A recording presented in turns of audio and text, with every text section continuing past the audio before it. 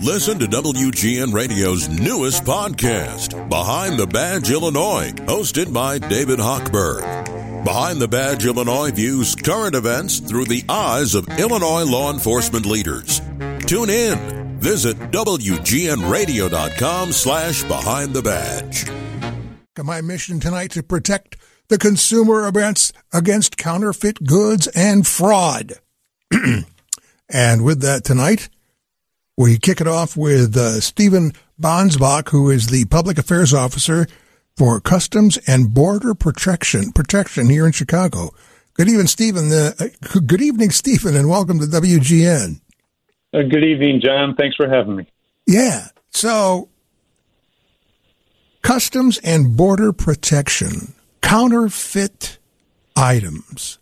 You know, I remember, this may be trivial at this point in history, but I remember, this is a while ago, I would visit my daughter in New York City, and I'd be walking up and down the street, and there would be, on the sidewalk, vendors claiming to sell Rolex watches for like $10.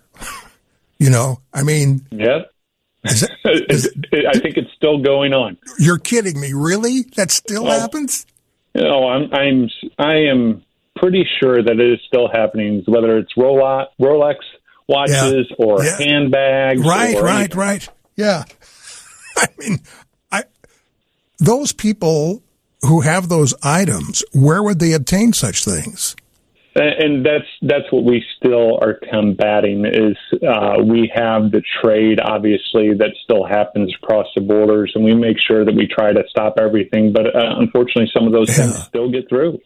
Yeah, and I thank you for coming on and alerting the WGN listening audience as to what they should look out for, because you sent over some information, and this is a staggering number. The U.S. Customs and Border Protection seized 1 billion, that's a B, in counterfeit merchandise in 1 year.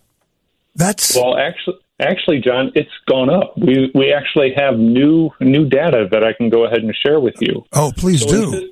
Fiscal year 2022, which ran from October 1st, 2021 to September 30th of this year. That's our fiscal year. In that fiscal year, we have seized 24.5 million shipments of IPR, which is intellectual property rights, or counterfeits. We seized 24.5 million shipments. And those 24.5 million shipments, if they were real, would have been worth just shy of $3 billion. Jeez. What are these? I'm sorry, go ahead. And that is our common thing that we're trying to stop, all the pirating and counterfeits that are coming in. You mentioned intellectual property. Can you expound on that? So when people build something or create something, so we're talking Apple, we're talking Gucci, we're talking Rolex. Right. These are people that put their hard-earned time and money and trademark their property. And when those things come in, our officers who are actually trained by those industry experts to look for certain things, we get those things and we open it up. And, you know, sometimes you get the poor packaging or the misspellings or the stitching's already coming out of that high-end handbag. Yeah. You can tell that. But we actually look into that and make sure that we're stopping the things that are just not real. And that's what we really want to make sure, is that the consumers are not buying those things. Stephen Bonsbach is with the U.S. Customs and Border Protection industry, and that's a government agency, and he's the public affairs director, and we're going to do more with him when we come back on 720 WGN. Talk to Stephen Bonsbach, who is the public affairs officer for the Customs and Border Protection here in Chicago. Stephen, as I was listening to you describe the process of stopping these counterfeit items, and most of them high-end counterfeiting, as you mentioned, sneakers, watches, etc., where would the consumer first come in contact with this counterfeit item? Well, a lot of it obviously is e-commerce. A lot of us are moving from going to that shopping store, and now we're just trying to find the best deal online. Yeah. And that's really where the shopper needs to do their due diligence to make sure that they don't purchase something that's illegal. Shop from reputable sources. If the price seems too good to be true, it probably is. Yeah. Much lower than the legitimate product. Another thing is if you need to do some research on the store itself. So if you're looking and the store specializes in, say, children's toys. Okay. And all of a sudden they're selling high-end handbags, that may raise a red flag. So you kind of want to look at that, and you can do the reviews of that seller, how they've done, if they've got an actual phone number, so you can call and actually talk to somebody, hopefully, and find out the return policy and those types of things. So there's numerous ways that they can go ahead and make sure that what they're purchasing this season is going to be the real thing. Where do these items originate? Is there one specific spot that originates more of these counterfeits than any other? More the Asian countries, Hong Kong, China. Yeah. So you have those that still come in, but they can come from anywhere. Canada, Mexico.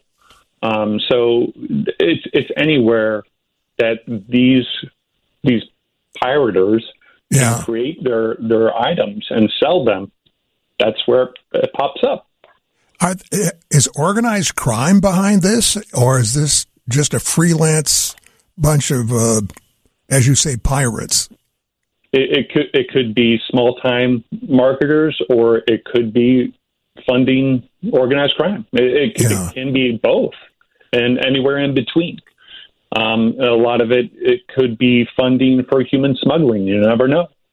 So there's a lot of concerns, and we tell the consumer it's not a victimless crime, and we talk about those things, but we also have to worry about what is it doing to the small businesses and the economy for the businesses that create these items.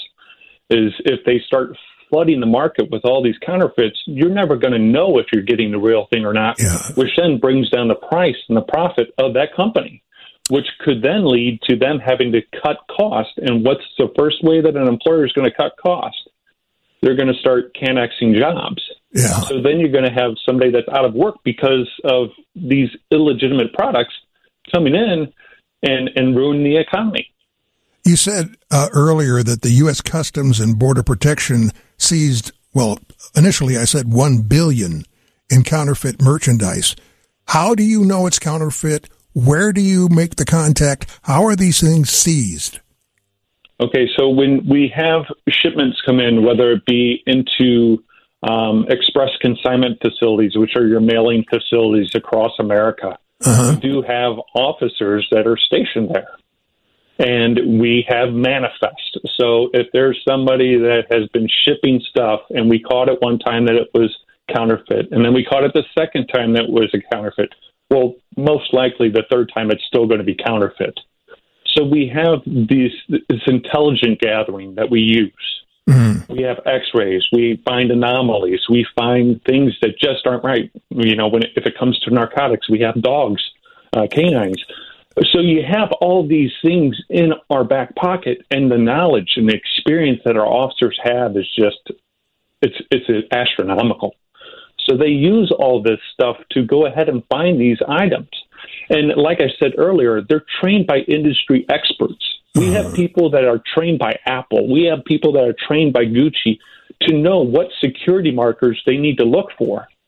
And then when you get a handbag, or say you get a handbag and you look at it, the misspelling may be there. The stitching may not be right. Right. The way that they create a real bag, they're not going to have their emblem run over a stitch. It's just not how it works. And then you smell it. It smells plastic. Some smell like formaldehyde.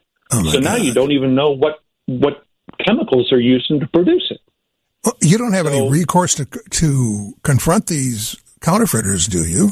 Well, what we do, we turn it over to HSI. So HSI is our investigating branch, and they coordinate any criminal type of investigations that are going to happen. So we work hand in hand with HSI, who's a great asset.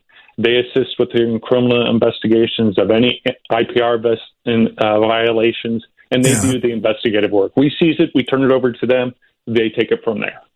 Do you think you'll ever stem the tide, so to speak? Like you said, I think last fiscal year, it was $1.3 billion. This year, it's just shy of $3 billion.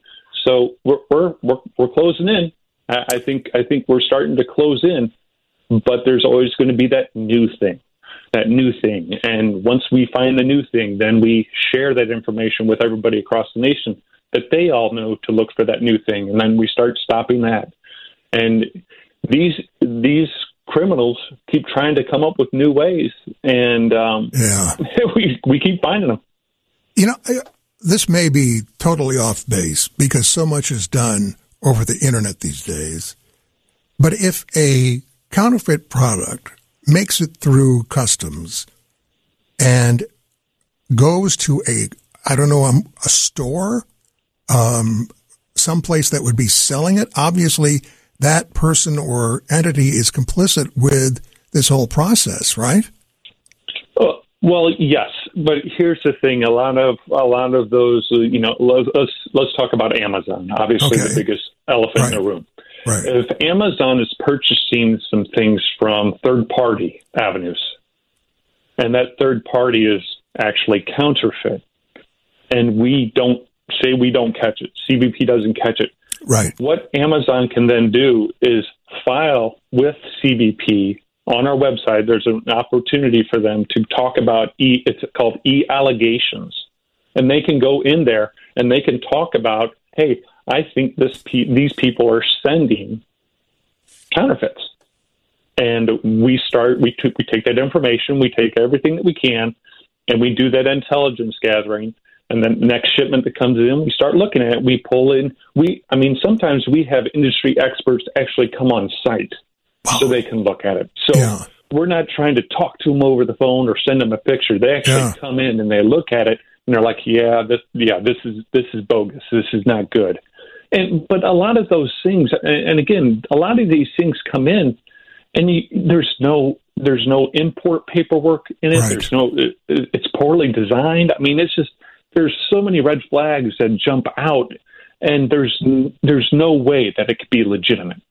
And also, we know if a shipment is coming in, say for Apple, we know where Apple puts those items together. We know that their iPhones are constructed here, and their other trademark items are constructed here, and they're shipped from here. Mm-hmm. We're not going to be getting it from, China necessarily. Right. Because that's not where they produce it. So we always know, again, that intelligence and the knowledge that we have it is invaluable. Well, I want to thank you, Stephen, for being with us. It's an incredible story. Customs and Border Protection. Keep up the good work and have a great holiday. Thanks for being with us. You too, John. Thanks for having me. You bet. Wow.